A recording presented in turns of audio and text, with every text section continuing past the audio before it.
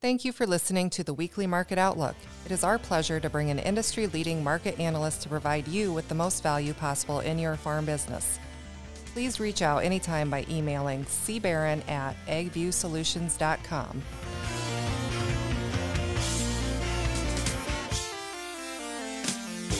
Welcome, everybody, to another episode of the AgView Pitch. We are heading into another new marketing week, April 24th through the 28th.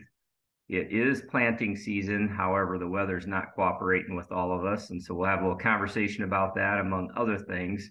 And today we're lucky enough to have with us Dwayne Lowry back again. Dwayne, how's it going? Good, Chris. Glad to be here. Well, it's good to have you. Excited to see what kind of wisdom you can share with us today here. So with that said, we'll talk a little bit about planting progress. I can give you my 2 cents on some stuff here in a bit. Are you hearing anything, or what's going on in your neck of the woods? Well, I'm 30 miles north of you, and we've had very little planting activity, but there has been a small, tiny amount, but very little.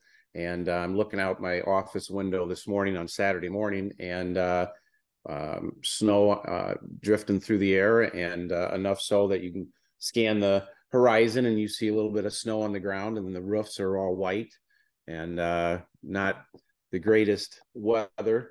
And temperatures are going to be kind of a cool temperature theme pretty much all the next 2 weeks, with it, quite cool compared to normal over the next 7 days, and probably 3 or 4 out of the next 7 days, our overnight lows are going to be below zero. So not the greatest, but it's April 22nd on the calendar, and I'm not sure it's that big of a deal yet. Yeah, the thing that concerns me, Dwayne, a little bit is, as people listen to this during the week, the 24th through the 28th, and then, that's the end of the month.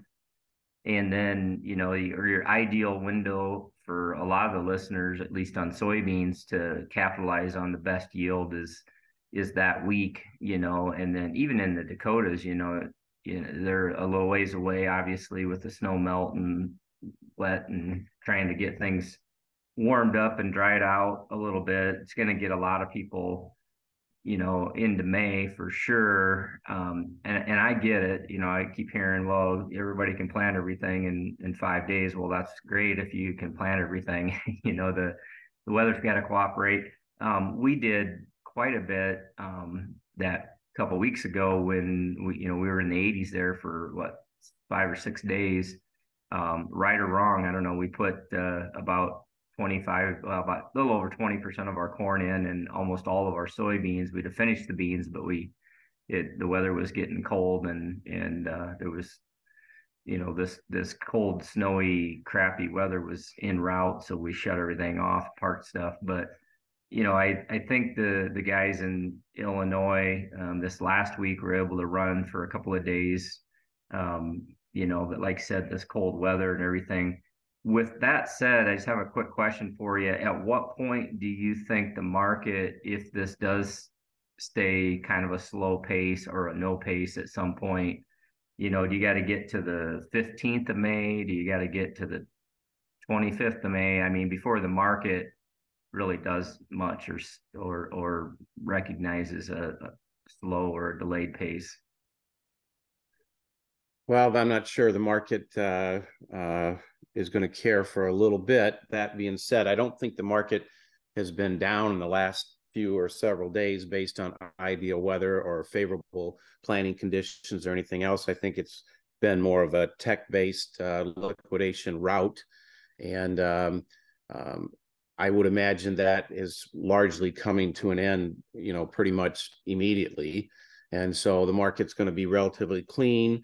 We're back to the bottom side of parameters in the corn that we've been. In the case of the beans, where this feels like a devastating break, but you're probably 50, 60 cents off the recent peak in beans, which probably was made even on Sunday night or Monday, I think, of this past week. And you're still, 70 cents off the bottom, 60 cents off the lows made in the month of March. The bean market's not acting poorly. The bean spreads, the July Nove, which just peaked out within the last week probably, has only fallen a dime during this sell-off that we just had. And if the market was really no good, and if the market was, collapsing and beginning a downtrend that was going to build momentum and be sustained and all of this kind of thing, that spread would have probably collapsed from those, record high levels. And it fell was a dime. So I don't think that's very troubling. So I think the marketplace has not been trading favorable conditions. And will it embrace troubling conditions or concerning conditions? I'm not sure. I think if it does so, it's going to have to be because rain events are drawing out and delaying the planting thing more than, temperatures or anything else. And that's certainly possible. There's enough rain around that we could extend this to where it becomes a little bit of a concern. I'm not sure concern is even the right word. The marketplace right now is dialing in and talking about a national yield in corn of 181. And what is that? Like 5 bushels, 6 bushels above the record? And here we are talking about a 181. That seems a little difficult for me to accept. Not that it isn't possible. It's certainly possible, but it seems difficult to believe that we might already be dialing that type of number in. And as the planting date extends out a little bit, as germination pace becomes slow because of temperatures nullifying some of the early planting dates themselves, and in the case of the beans, there's going to be, it feels like there's going to be a lot less acres taking advantage of early plant date in beans than there is in it might be more of a market factor there than it is in corn. And the balance sheet looking forward, it's difficult to grow the U.S. balance sheet very much unless you have really optimum yields. And until we have something else to look at in terms of crop development conditions, the early planting date is going to take a little bit of the edge off of at least a confident opinion about having exceptionally good bean yields. So maybe it's a storyline in beans before it is in corn. I could see that being the case, but I think the recent price action in corn and beans is more than likely a temporary short-term flushing event and not the beginning of a more protracted move. Mm-hmm. So you mentioned, I'm gonna hit you with 2 things. So you mentioned the move in the market here, and maybe it's quote unquote clean from a technical perspective. Do you think the funds are watching this, or what does it take to bring the funds back in a little bit more? What's your perspective on money flow? Because that's so important for us too, to that volatility creates opportunity not only for them, but it does for us too. Any comments on that? I think if you want the funds to come back into the agricultural markets, the first thing you probably need them to get, absent having a specific weather-related growing threat, I think the first thing you really want to cheer for if you want them back in is you want to cheer for energy prices to be going up. You want to cheer for a perception that China's economy is doing well, going to be doing well, that commodity markets in general will be well supported. And I think there is a legitimate merit for that type of a discussion. The marketplace hasn't really been wanting to embrace that very much, but I think that it could. I think the other thing that I think lurks on the horizon that could surface at any time and probably is getting to the point where it's going to surface here very quickly. And that's, again, Russia, Ukraine, the grain corridor situation. I think that expires, the 60-day extension that we recently did expires on the 18th of May. And if Russia is going to, if ships are going to be able to get in and get back out by that deadline, they're running out of time to get an inspection going in. So that grain corridor thing is about to come to an end. Now, based on the time frame on the calendar, I'm not sure how big of a deal it is if it does come to an end. But if it comes to an end, it's not renewed. Russia's military geographic footprint begins to expand west, and or it moves into Odessa, all of a sudden the marketplace is going to become worried about grain shipping out of that region through the Black Sea and through any type of grain corridor situation for the new crop. And that's where it becomes really important with the new crop, wheat harvest, et cetera. And I think that's a very real thing. And I think that we're probably likely to get some development or bring that story to the forefront sometime next week, just because of the sheer amount of time it takes them for a vessel to move into the region, get inspected, come back out, get inspected. And with it ending on the 18th of May, I think that window of ships coming in is just about near its end. Plus, Russia has really ratcheted up the rhetoric on that over the last 2 weeks about being very, very unhappy with their perception that the West has not lived up to their agreement brokered through the UN to allow Russian grain and fertilizer to more freely be exported or through financial restraints that are in place. And the West doesn't appear to be in any mood to change that. But Russia is extremely upset about it, definitely been ratcheting up the rhetoric. And I don't think they're going to extend that deal again. And I think if for no other reason, they need some chips on the table if they want to, if there's a point in time in the months ahead where there's some negotiation taking place, they need something to offer up. And opening up the grain export corridor would certainly be a chip to have on their side. So I think it's highly likely they're not going to renew that. So I think that's a storyline that has been kind of poo-pooed in recent weeks, but I think that's going to come to the forefront this next week again. So is there something that moves wheat that corn or soybeans chase then, or is that not? Well, the wheat market is so discounted and so cheap from any intermarket relationship, looking through many different types of matrices from a historical perspective. Wheat is just super, super cheap. So theoretically, the wheat market could rally $1 and corn and beans could actually drift lower, and it would be perfectly acceptable by a normal relationship standpoint. So I'm not sure that just because wheat were to rally, if that's the case, that corn and beans have to rally. But if corn and beans were to rally, there just isn't much room for them to gain on wheat without wheat participating. So wheat is by far the most undervalued market here and should have the most limited amount of downside risk in it, and might very well have the most upside potential, depending on what the narratives are going forward. But from a purely price relationship perspective, wheat definitely could have and maybe should have the most upside potential.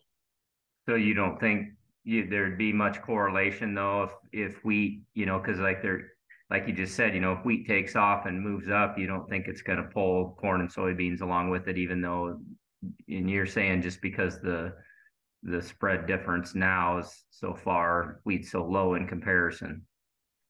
I'm saying that because the wheat is so historically cheap versus these other markets, that if the wheat market rallied, that by itself doesn't mean that corn and beans have to participate. But some of the most significant part of the grain moving through this grain export UN brokered corridor actually was corn.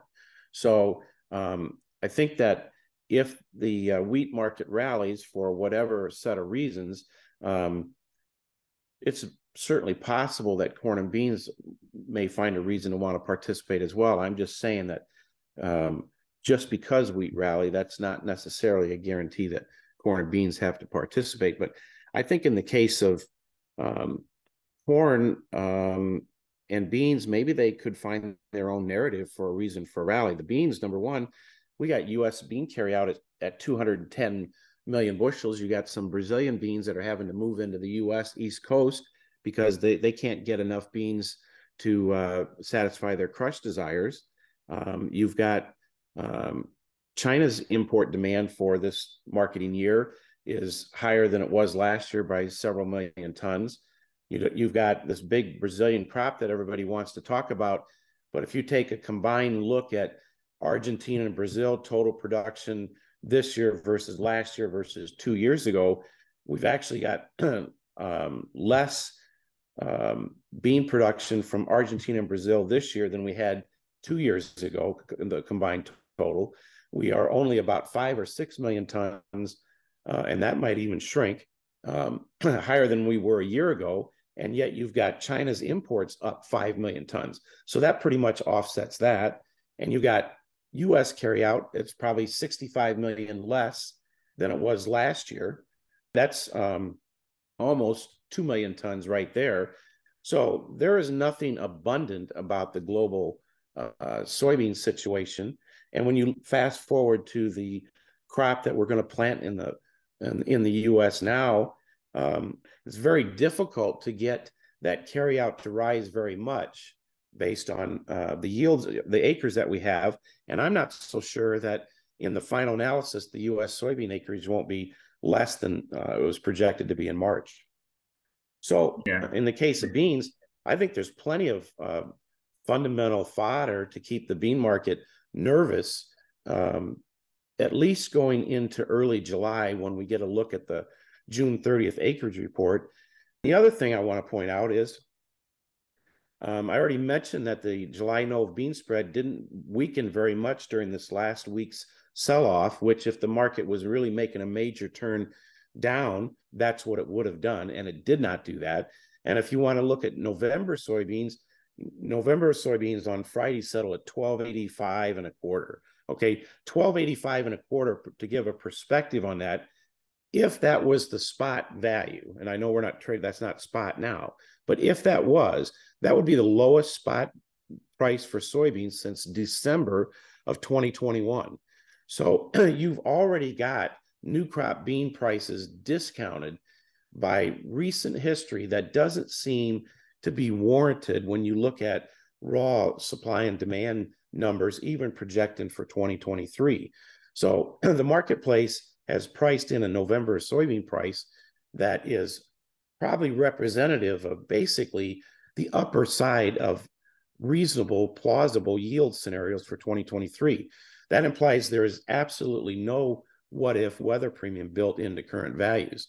And if you take the same exercise and you apply it to Dees corn, which people that are Berry's corn, that's where their focus is and has been, is on the December contract. And now we're at the bottom side of where we've been in that new crop Dees corn here for the last, several weeks or few months. And Dees corn at let's see, let me look. It settled at 548 on Friday. Well, if you apply that same comparison and say that's the spot contract, that's the lowest it's been since November of 21. So these new crop prices already have an extremely optimistic yield or production scenario plugged in, and yet we're at the beginning of the growing season, and they're plugging in values that we've not seen in the spot markets for a year and a half plus. And that seems like it's overly done. And when we go back to one of the things I said earlier on, that the marketplace is kind of clean, and we've had this technical washout, and the spread action doesn't really imply that it's the beginning of a downtrend. I think you have just witnessed a flush in the corn and the bean market that probably can't find any momentum to the downside even this next week, let alone over the next several weeks. And here we are entering a new growing season. So I think that new crop prices are undervalued for all those reasons. I think the wheat market is grossly undervalued for historical price relationship perspectives. I think you have the Ukraine-Russia grain corridor thing is going to become front and center probably this next week based on the calendar. And I think there's an excellent chance that it's not going to get renewed. And I think the marketplace is going to be surprised about that. And so I think there are things to focus on. I think the energy markets, which had a 1 week sell-off this past week, but they are still well above where they've been over the last several weeks, and probably are poised to have trending higher action there in the months ahead. And I think that is probably the key to getting the funds to want to take ownership in the grains again. And so I think it's very plausible that scenario plays out. So from a technical standpoint, then I guess as we get closer to wrapping up here, the new crop stuff, let's say, you know, corn in the 550 something range and soybeans in the 13 something range, if that's the lower end of the range, you know, where do you guys consider putting some targets in? Because I think a lot of people, you know, put targets in. In fact, I know I did, and they never quite got hit, you know, in that upper 5 range, you know, that 590 something range. I mean, what are the probabilities of getting back to, you know, just shy of 6 or somewhere in that range, do you think? On, you know, I don't mean to throw you into the bus here, but just get a little perspective from you on the probabilities. And I know you don't have a crystal ball, but and also on soybeans, you know, the challenge there is we need, you know, 14 plus. And, you know, I think, you know, so do you just sit on your hands and wait, or thoughts there? Well, first of all, being under the bus is not that big a deal. I pick up my mail there on a daily basis, so that's not a big issue. As far as the technicals is a little bit like walking into an art museum and evaluating art. It's more of an art than a science. I think many people will say after Friday's performance, or this past week's performance, that the technicals look weak and, oh my gosh, and we're going to fall apart and things of this nature. I don't agree with that, but I wanted to put that out there. That's where most people are going to line up. I think in the case of the technical market perspective, I think what we witnessed was a completion, temporary one-off event. I don't think we get the downside momentum. I think to embrace that view, I think will be a trap. And I think that's what we're going to see unfold over the next couple of weeks. We're going to find out that embracing this sell-off turned out to be a trap. That's just my opinion.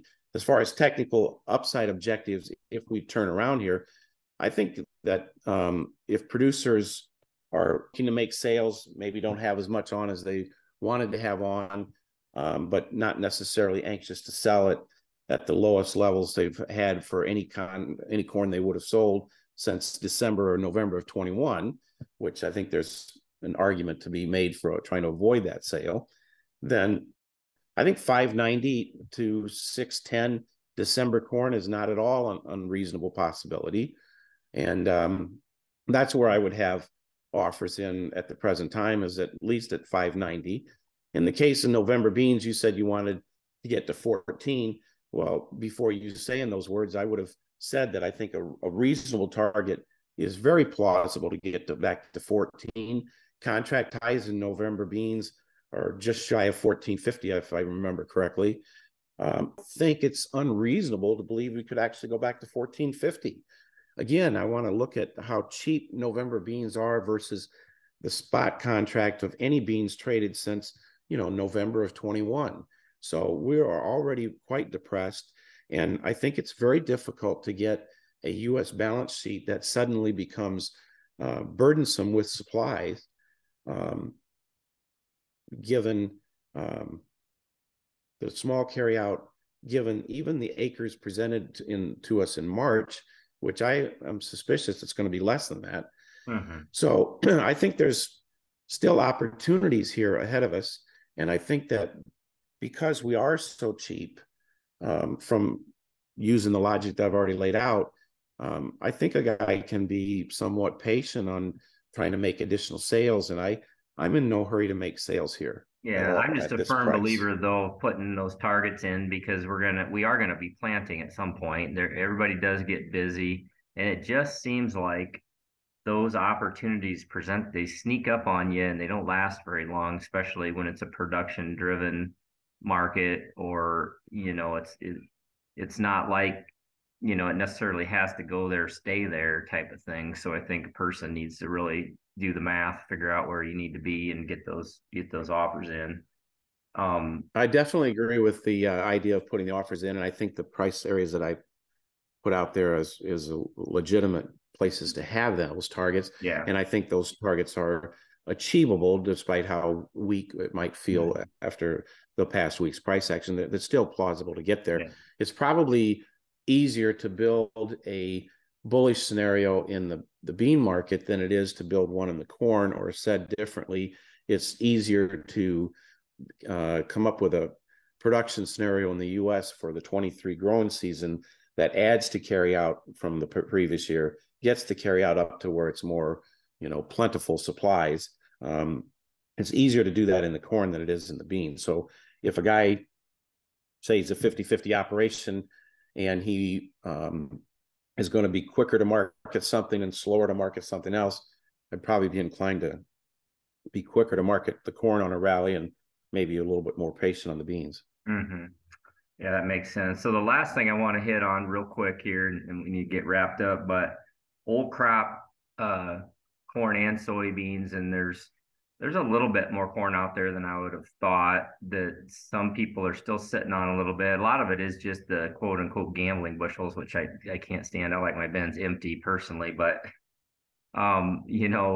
basis got really strong there, at least like in our area in Cedar Rapids, it got super strong that week the weather got there were bids that were significantly higher than everything that was even being posted, just because they needed grain all of a sudden. And now that the weather's gotten crappy the last week and a half or so, now all of a sudden, the basis has gone away. I think there's going to be another run of that almost in every region to clean up old crop basis. And it gets a lot of people at or above $7 in a lot of areas. If the basis comes back and we, and we do see a little price strength in concert with that. What's wrong with, if you can get, 650 to 7, low 7s, what's wrong with just cleaning the bends out? I don't think there's anything wrong with cleaning it out at those prices. Those are good prices. And, if a guy is sitting on old crop bushels and he has new crop bushels that he hasn't priced and he feels like he wished he would or should have or wants to, it's pretty difficult to argue holding on to those old crop bushels and remaining unpriced and new crop just from an exposure standpoint. But after having said that, I wouldn't argue anybody wanting to sell old crop bushels here, especially, if you got some, good basis values. I wouldn't argue against that at all. But in the same token, I think the cash corn market supplies are going to be tight enough that the old crop corn market is probably going to be very well supported through much of the summer. And I think that China's demand caught people by surprise. I doubt if that's done. And even without that any additional new China demand, the cash corn market and how it responds and the basis it takes to move supplies, it sure seems like it's a lot tighter than the USDA carryout would suggest. Mm-hmm. Yeah, that's interesting. I appreciate that. I just think people, we all need to kind of watch that close, and sometimes it's nice to clean house on the old crop so that your focus and attention is on the new crop. Everybody's got to make their own decisions and not recommendation. It just in our observation over the years, it just seems like when you don't want to look a gift horse in the mouth and not take advantage of it. So no, I wouldn't want to talk anybody out of selling if that's what they were thinking about doing. I definitely wouldn't want to do that.